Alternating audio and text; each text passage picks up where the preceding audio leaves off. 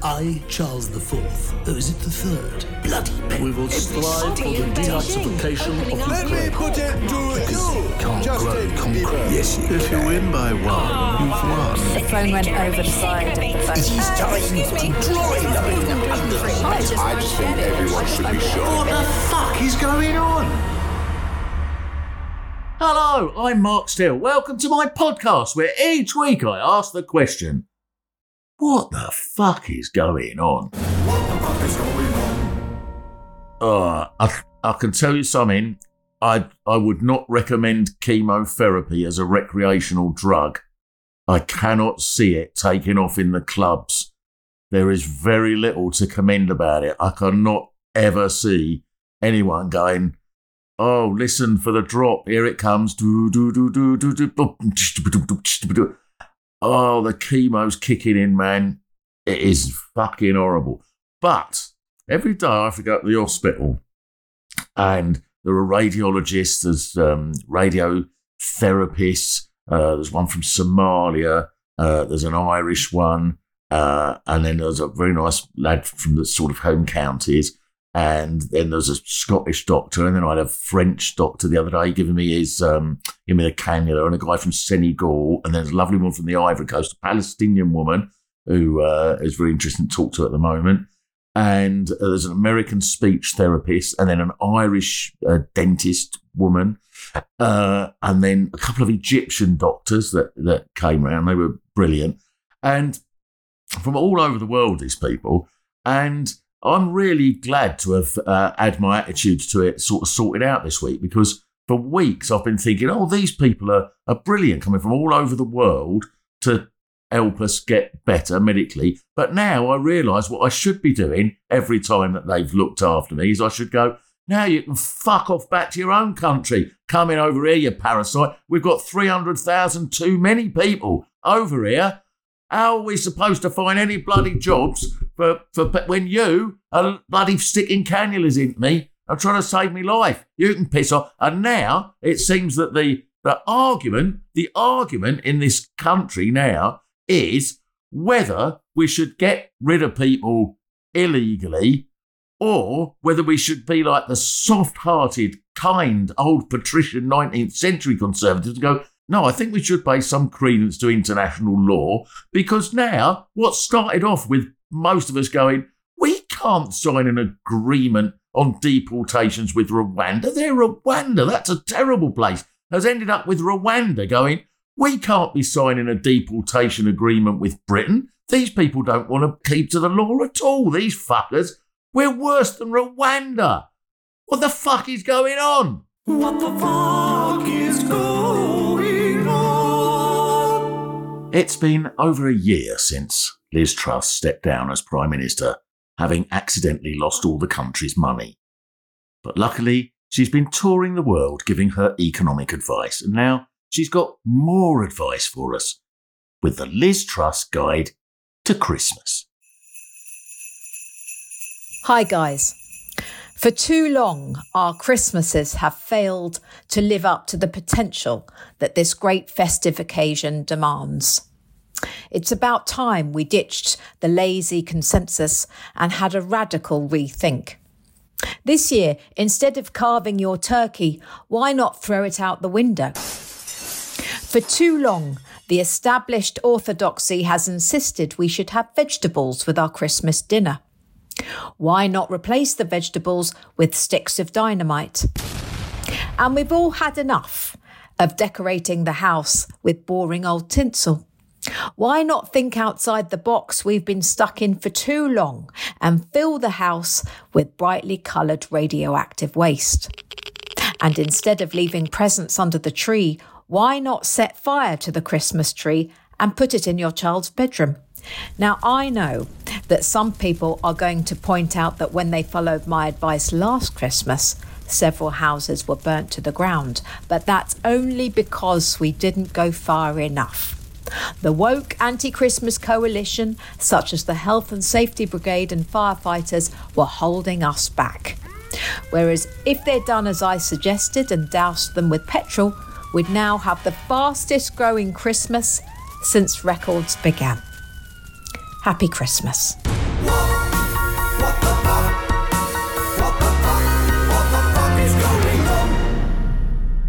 Now, because I'm having all this treatment at the moment, I have to have this thing called radiotherapy. So every morning I have to lie under this like mask that's just bolted down over me. The first time you have it, it's a bit like you think you're in a Japanese black and white revenge film from about 1962.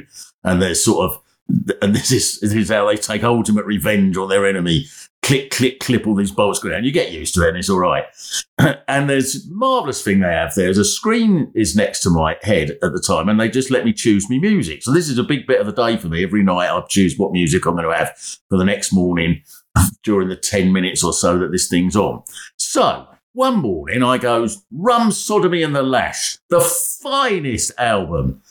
The most glorious, wondrous Rum Sodomy and the Lash. Every track an absolute beauty. I'm going to have that while I'm on. Out of this being zapped. And I came out of the hospital all invigorated and turned on my phone to see that Shane MacGowan was dead. It's the most spiritual I've ever felt. I really, really hope I didn't cause it. I think he'd already died because the announcement was during while I was under there. So that led me to the question, what the fuck is going on? What the fuck was going on with Shane MacGowan and the Pogues? And we are honoured to have expert advice, as you always need when asking what the fuck is going on. The wondrous music journalist, Simon Price. How are you, sir? I'm all right, Mark. Hello. Thank you for having me on. No, lovely to have you. And I knew you would be a devotee of the Pogues. I've never seen you write about them, but I knew you would be. Yeah, I've kind of got a sort of mixed and checkered history of how I feel about the Pogues.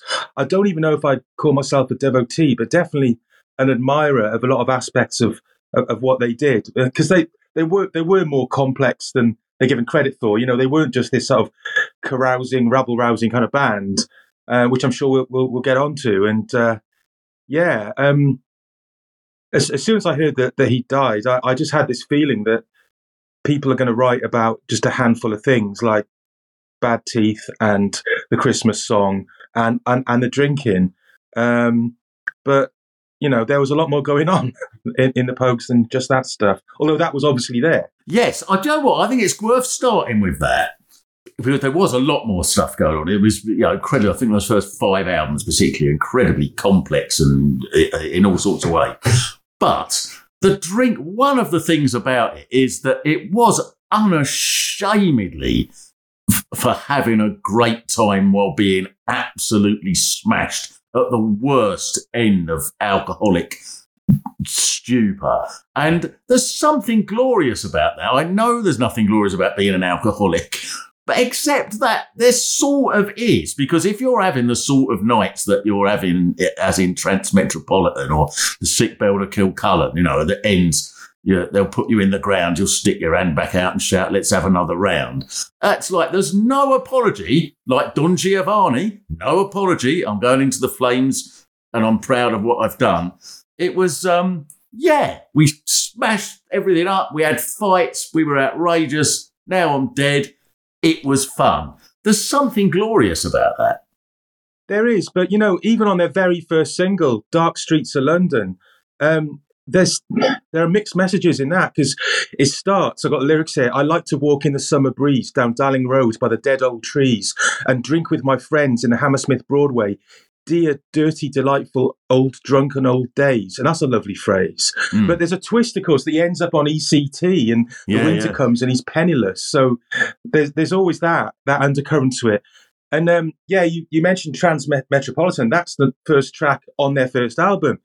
And that's about going on a drunken rampage around London, and just with this whole attitude of, well, fuck it, we're all going to die. We might as well go out in a blaze of glory. You've got nothing to lose.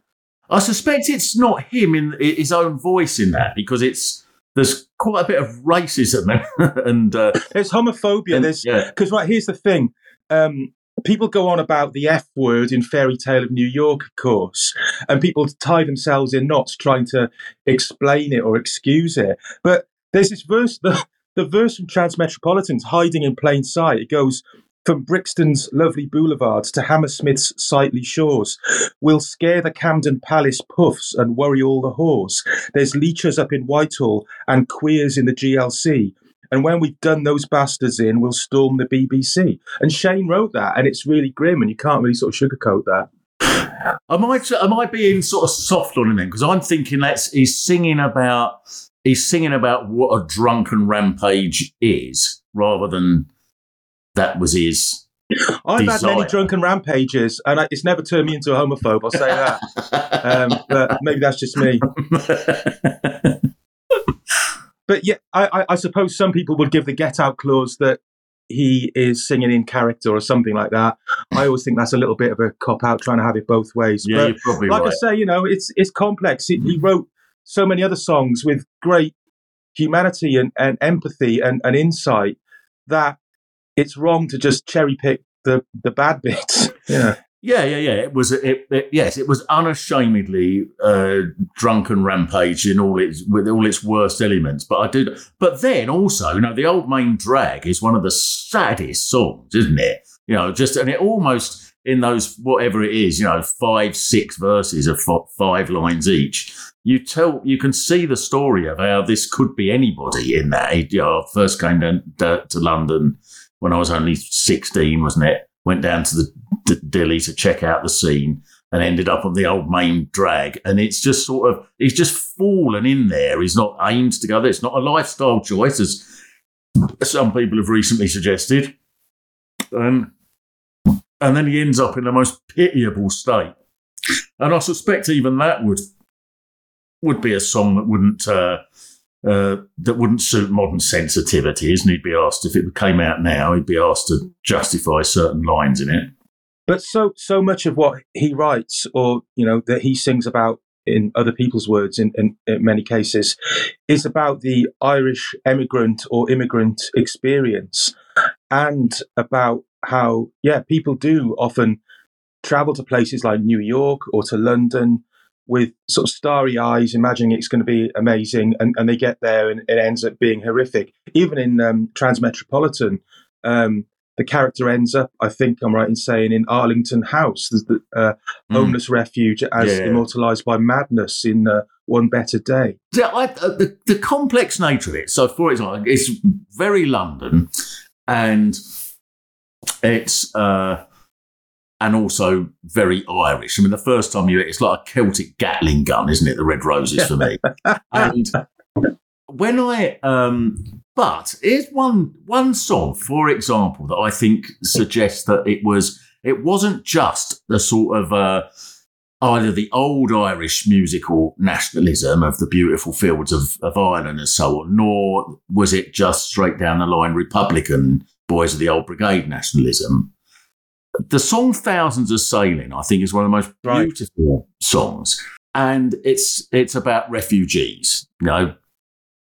Over the centuries, the Irish are forced to be refugees. But there's one verse in it that I always thought, first time I heard it, I thought that's amazing. That says, wherever we go, we celebrate the land that made us refugees for fear of priests with an empty plate and guilt and weeping effigies. So that's really very much against Irish nationalism. That's like, he's angry with Ireland there as well. It's not just, we're all beautiful Ireland. If we'd only been left alone, we could have built a perfect land, but for the fucking Brits. It's more complex than that. Yeah, he's sort of turning the finger of blame a little bit there. I thought, I don't know if maybe I got this wrong. I thought it was Philip Chevron that actually wrote that one, but there's so many great talents within the Pogues, as well as, as Kate O'Riordan, there's Philip Chevron, Spider Stacey, Jem Finer. Many of them have done great stuff outside of the Pogues. But that song, I mean, there are other Pogue songs about emigration, and it's usually to North America. And you've got the guy in Sally McLennan who's going far away. The Irish Rover, obviously that's not their song. But it's about people sailing across to build the City Hall of New York, but not quite getting there. Even the couple in Fairy Tale of New York, we've got to assume that they are Irish Americans. But Thousands are sailing. Yeah, I mean, it appears at the beginning to be about the potato famine, and most British people have got a really vague idea about the potato famine. If anything, they tend to sort of lean towards being not too far from Alan Partridge, saying you will pay the price if you're a fussy eater.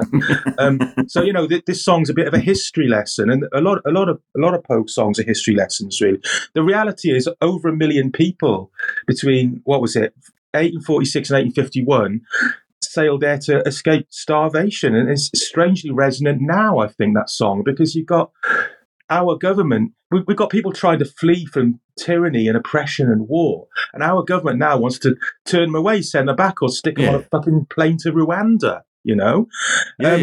But in the song, at the start of Thousands Are Sailing, you got people who don't make it that far. It goes, on a coffin ship I came here, and I never even got so far that they could change my name. Oh, that's brilliant, isn't it? Yeah, that's a brilliant. And then you got people who did make it, and it sounds really magical. It goes, in Manhattan's desert twilight, in the death of afternoon, we stepped hand in hand on Broadway like the first man on the moon. That's amazing as well.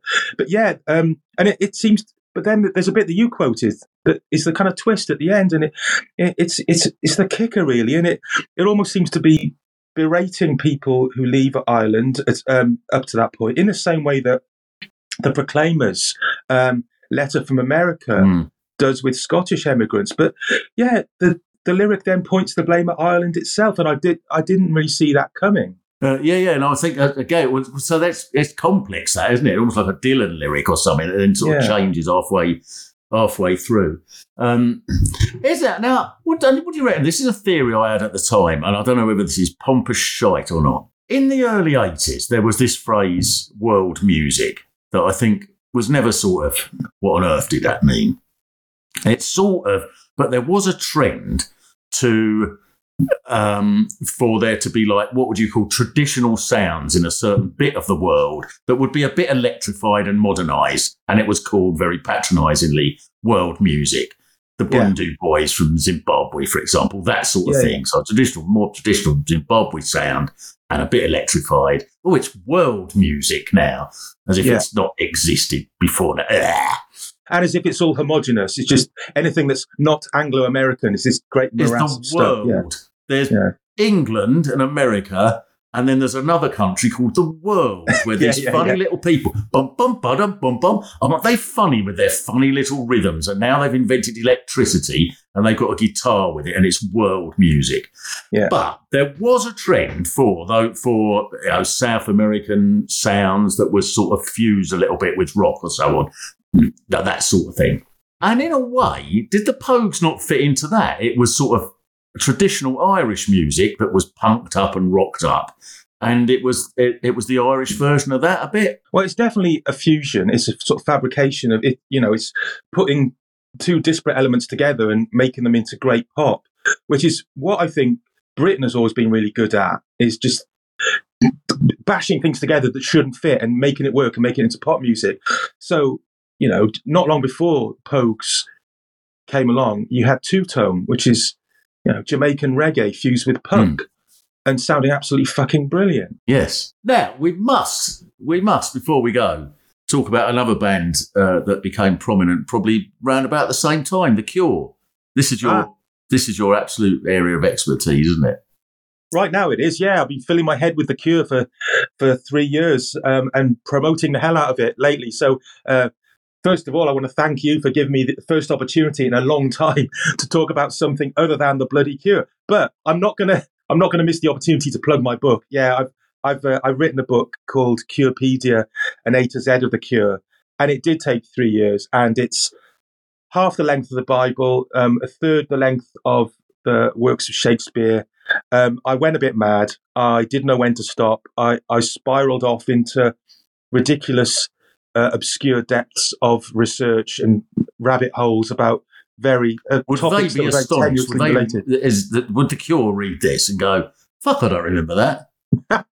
They'll probably read it and think, what the fuck's he talking about? It's just a love song, and I'm comparing it to outbreaks of tarantism in medieval Italy or something like that, So, Simon, what's the name of the book? It's called Curepedia, an A to Z of the Cure. Marvellous. And so lovely to have you on to talk about Shane MacGowan. And I'm sure if we weren't bound by, well, we're not really, it's the internet, we could go on for several hours. I will tell you one more story before we go, right. And it relates to the Pogues. And because obviously so many of their songs were about history. You had, and the band played Waltzing Matilda, which is about Gallipoli, and they didn't write that. You've got even the title, Rum, Sodomy and the Lash, is a Churchill quote. Probably their most annoying song, I don't know if you'd agree with this, but Fiesta, right? Because Fiesta, like that. Fiesta keeps cropping up in fucking adverts for, I don't know, cars, ice cream, whatever it may be. And but obviously it's about the Spanish Civil War. I always think of that song and the Pogues when I recall something that happened to me in the early 80s. A friend and I formed a really shit acoustic duo. We used to go and sit on this secluded beach in Barry Island, just around the corner from the main tourist beach, a beach called Jackson's Bay. And we were sat there on the sand with our guitars one day.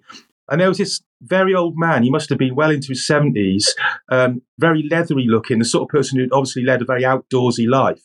And he just emerged from the sea. He'd been swimming and he just came out of the sea and he walked up to us and got talking to us. And we were very left wing, that we were very earnest and we just wanted to know about his life. And we were very much talking from a sort of left wing perspective. And he happened to mention he had fought in the Spanish Civil War. And of course, we wanted to know everything about it. Well, oh God, tell us about your experiences. And we were hoping he'd talk about the anarchists and the fascists and the communists and how all that worked. But instead, all he said to us was, well, I'll tell you this. I stayed in this house over there and I fucked my mum and I fucked the daughter as well. And we're like, oh my God. This is not what we were after. But then whenever I think of that, I think of the Pogues, the Ladies of Easy Leisure and all that kind of... But that song is not political. That song is just about having a good time. And so there we go. Well, bless him. I mean, if he went out with a gun once or twice in between all that other pleasure... Yeah. He was on the right side, wasn't he? He wasn't fighting for Franco. I didn't even find out. I don't know if he knew. Simon Price, thank you so much. Thank you.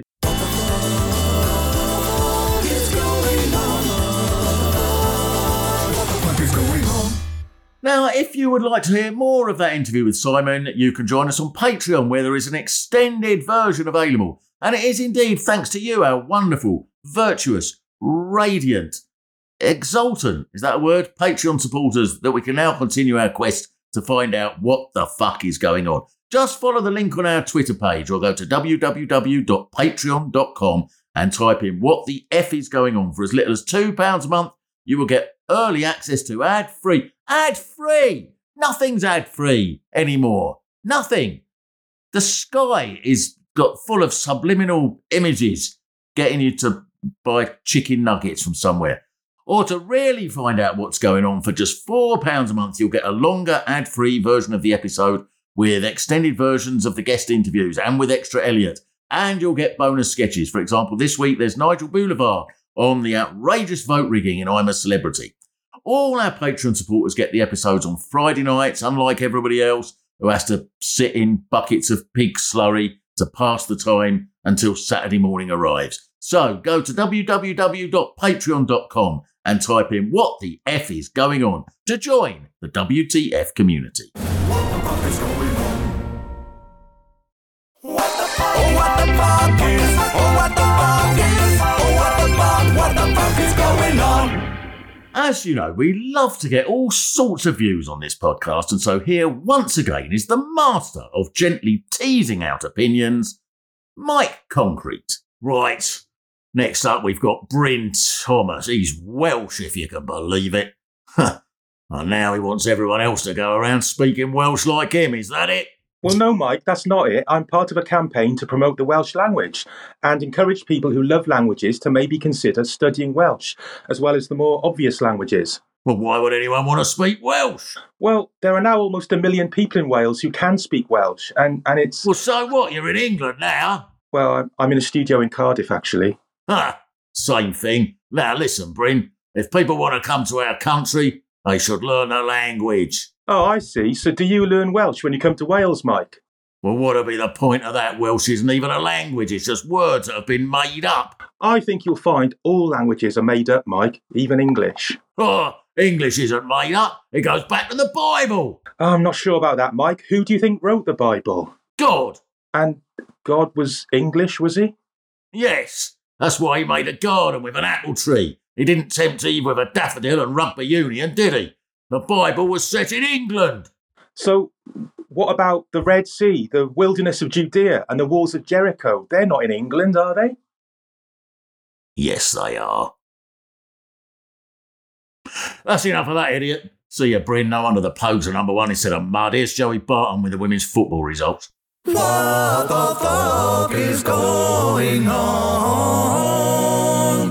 It has come to the time of the week when people stop what they're doing around the world, like they did during the Second World War, when it would be time for workers' break time and half an hour before you went back to making rivets and shells and things, and you listened to the announcements, the crucial announcements about how many Germans had been shot down over the Channel, or about how our troops were doing in Sicily or whatever. And that is the importance of this now, the weekly announcements, where I'm announcing that oh dear, I've not got much to announce. I'm announcing that that I'll be touring around the country next year, and there'll be another series of Mark Steels in town, in Margate and Stoke, and I don't know where else yet. This is the thing. What a magical world we live in. We'll see what's still left in May, and then we'll come to you. No point in this modern world. There's no point in picking a town, is there?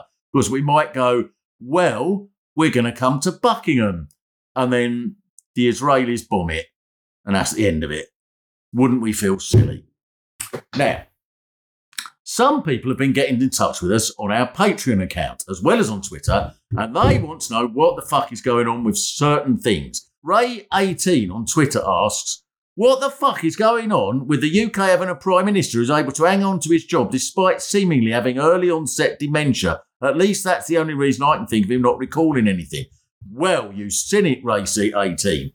It is remarkable the number of things that he got. This is the real thing, right? Rishi Sunak and Boris Johnson both have refused, in effect, to hand over their WhatsApp messages to this inquiry.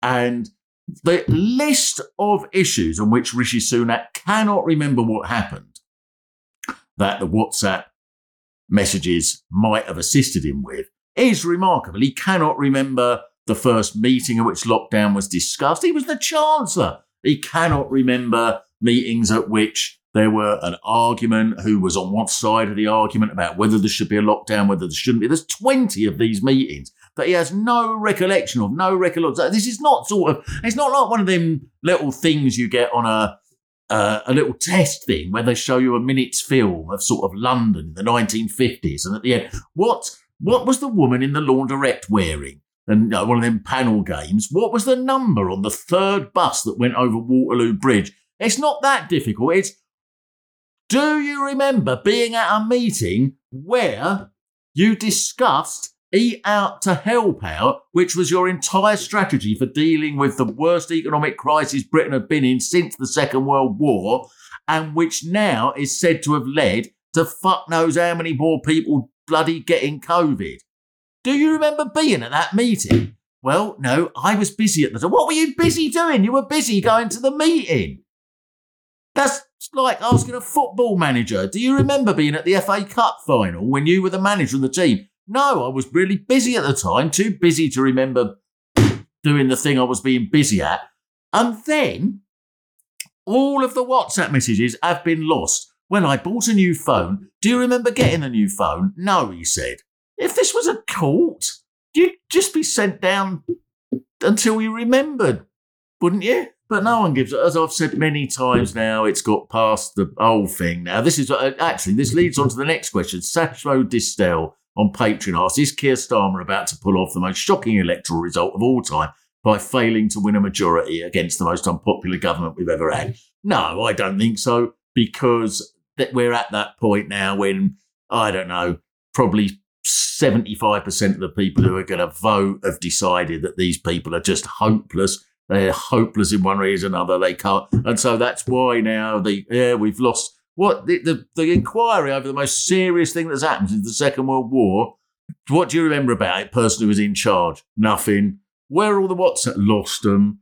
And nobody's amazed or surprised. That's why every day, this is people who follow these things go, look what they've done now. Grant Shapps has been caught buggering a baboon and then saying that it can make him his private bloody secretary and giving him a job worth £85,000 a month. And people are going, yeah, that's what they do, this lot. Michael Gove has been caught selling crystal meth and saying his hero is Walter White. Yeah, I'm not surprised now. See, once you're past that point, there's nothing you can do. Nothing. James Cleverly could be photographed stabbing a panda with a fork in the eye, the last one, just as it was about to breed. And people go, I'm surprised, stab pandas, this lot.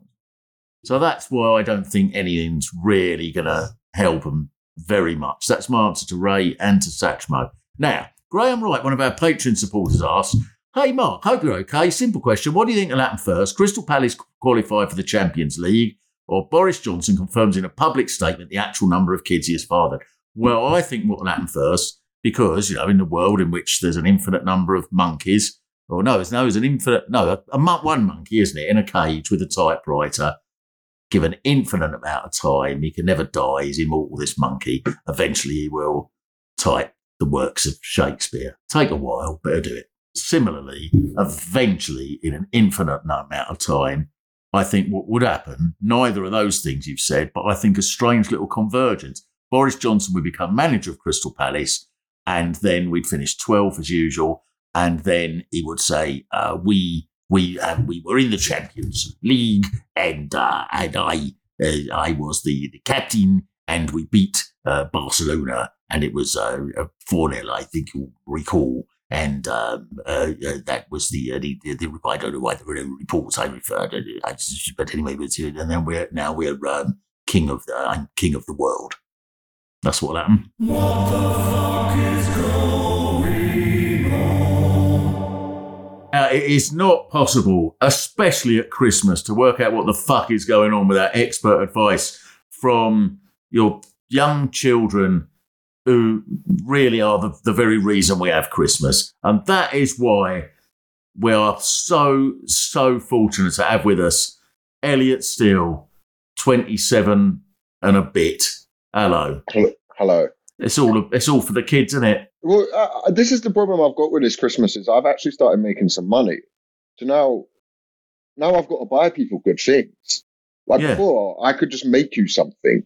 And you would have to go, oh, that's the best thing ever, thank you. Yeah. Now it's like... Well, get in an egg box. Get in an egg box that was painted purple in purple sparkly paint, saying Happy Christmas, year, Dad. Though. Yeah, when you're 25, that loses its appeal. Yeah, a mug with macaroni spelling of world's best dad on it and everything's like slightly upside down. Is not going to cut it this year. But no, I've now got... But I'm like... Christmas is weird for me because I don't know if you had this when you were on the circuit. I do Christmas gigs. Right. So it's a lot of crowd control, all of this stuff. So it's this sort of weirdly horrible time of year where your work becomes horrible, because everyone else's work becomes fun. Right. Whereas my work becomes harder. So you kind of like, and whereas all I do at the minute is kind of work, I do look at this point and go, fuck. So what's the worst ones you've had? I did an office Christmas party. That was easily the worst gig I've ever done. What happened there? It was just, okay, I knew it was going to be a disaster when the woman messaged me who booked me and went, hey, do you bring your own microphone and mic stand? That's bad. And I was like I'm some travelling... because the sadness of that with theatre. We're very glad that you're coming to perform Hamlet. Do you bring your own skull and ghost? Oh my God! I was like, all right.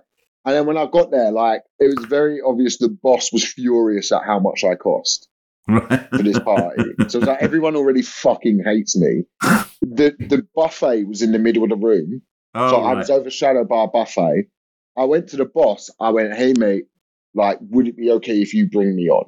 Like, just so I'm not like getting a mic, playing around with a mic and then seeing if it works and then coming on. You bring me on. He's like, yeah, yeah, yeah. And he kept going, what's your name again?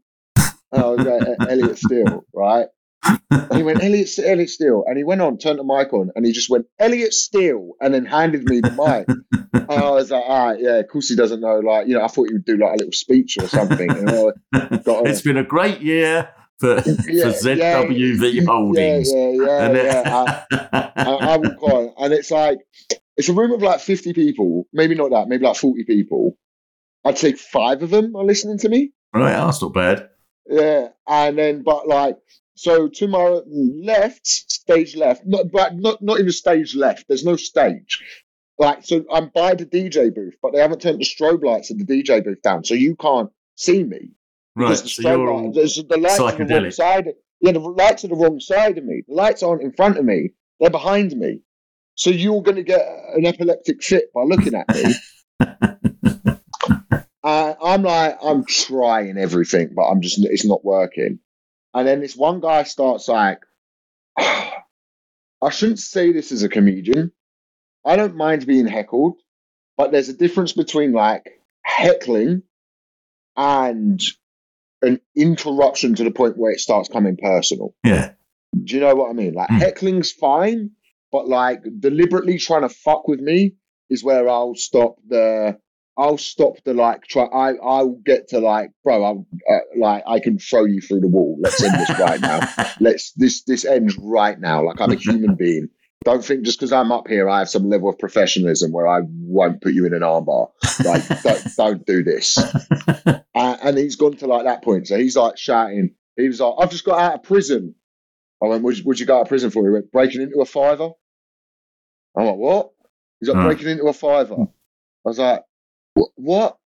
He's like, and I was like, what? And then he like keeps trying to join in. And I saw he was on the Peroni 00s, and he was telling me some conversation happened where he had 2 kids. Now I didn't say this because I hadn't been paid yet, but I wanted to go, oh, is that why you're on the Peroni 00s and you got 2 kids because you got a bit handsy with the wife and now you got to dress as Batman on the weekend, right?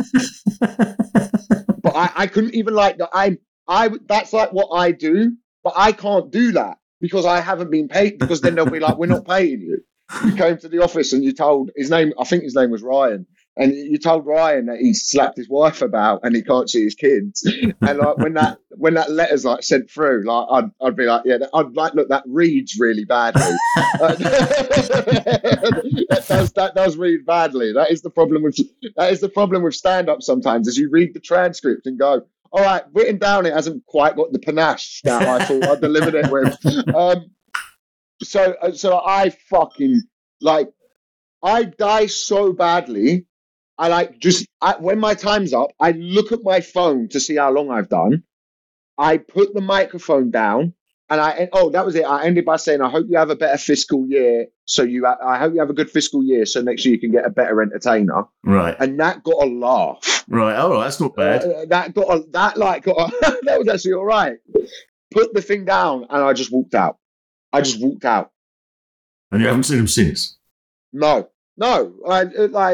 They emailed me like, hey, do you want some photographs of the night? I was like, why the fuck?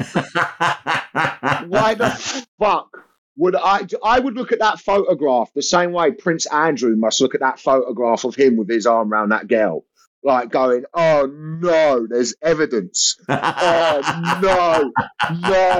Like I understand now. I understand how Prince Andrew felt when he must have seen that and just had to go, I don't recall that being taken. Like I don't know. It seems I'm there, but I don't remember being there. That's like, I understand. No, you don't have to pay 12 million quid to shut them up. That'd be a very expensive, very expensive Christmas gig. I would, if I owned a Swiss chalet and they were like, we're going to release that photo, I'd give you the Swiss chalet. I'll give you the Swiss. Please don't release photos of this. So that's like what happens for me at Christmas. Right. So, but your love of Christmas is it sort of It dwindled a little bit once you got to about 4, in my memory. Well, because you and Mum would argue all the time. That was like Christmas was when you and Mum were in the house together. You, a person who's been away for 11 months of the year, would do your annual visit, and then my mum would be on her 3rd bottle of wine by 11 a.m. and it would all fucking fall to shit. And then my gran would come round and rescue it just by giving me loads of presents. That was Christmas. She wouldn't rescue it. They would argue. They would argue over Trivial Pursuit. They would have a massive fight over Trivial Pursuit. Massive fight. You walked out 2 Christmases in a row. It almost became a fucking tradition. I didn't walk out. You did. You went for a walk 2 Christmases in a row. I went for a walk. That's not walking out. That's not walking out. You slammed the door behind you. You disappear for like 2 hours. And then you disappear for 2 hours. So I went for a walk down to South Norwood Lakes. And then you just act like nothing happened. You'd come back and then it would be like, dinner's ready, and we'd all just sit round the dinner table and act like nothing had happened. I didn't walk out. I went for a walk round South Norwood Lakes. You probably came with me. No. You just left. You just up and left 2 Christmases in a row. This is false memory syndrome. This isn't false memory syndrome. That's what happened. What this is. I never didn't walk out. We've already gone down from walked out, making it sound like I just left and went round to my mistress who lived 2 doors away. No, that's not what I'm saying. There was the year you made us drive up to Bolton. Well, that's because we were spending Christmas in Bolton. That's not. Then there was the year that you forced us to go to Lapland. Then there was the year that you forced us to accept loads of gifts. Then there was the year you forced us to have a tree in the house. You stop saying that driving to Bolton is like it's a fucking Christmas. Like it's part of some Chris Rea driving home for Christmas, beautiful thing that you do on Christmas Day. Oh, you can't move up the M6 for everyone driving to Bolton, or M1 for everyone driving up to Bolton. We had a laugh that year. No, we didn't. You just drove for something that you were like, we're going to Bolton, and that was like 4 hours of my Christmas was going to Bolton. What does people who go to Thailand? They go, then there was the time our bloody mum and dad forced us to get on a fucking plane with no thought about whether or not it would crash or whether or not we'd end up bloody in jail for 25 years because we'd be fraudulently arrested for importing illegal substances. Are you actually comparing? Christmas. Hold on, stop now. Are you comparing a family going to Thailand, going to see the islands of Phuket, and looking at all the amazing things that Thai culture has to offer, as the same as putting your son and daughter in the back of a car and driving for 4 or 5 hours up to Bolton on Christmas Day? People don't fly out on Christmas Day. We had a big Christmas dinner, and then we went up to Bolton. It fucking sucked. It was awful. That's terrible. It was a beautiful Christmas. It wasn't a beautiful Christmas. It was horrible. What the fuck are you on about? A beautiful Christmas dinner with turkey and roast potatoes and stop saying we had a beautiful Christmas dinner. Made gravy. It sucked. The Christmas dinner was awful because it was rushed by the fact that we had to go to Bolton. You can't cook, so you're not going to be able to cook a turkey, one of the hardest poultries to cook. Like what is this made up? What do you remember that Christmas Day? Can I just ask? Do you remember that as me and Eloise just looking around going, "This is the best Christmas ever"? Like, is that how you remember it? Well, I don't remember you saying this is the best Christmas ever because you were probably as ungrateful then as you are now. Do you think I'm ungrateful for not wanting to go to Bolton on Christmas Day? Well, you don't have to want to go to Bolton, but that's where we were going. Fucking unbelievable that was that was the worst Christmas day. That's why I don't have any Christmas cheer.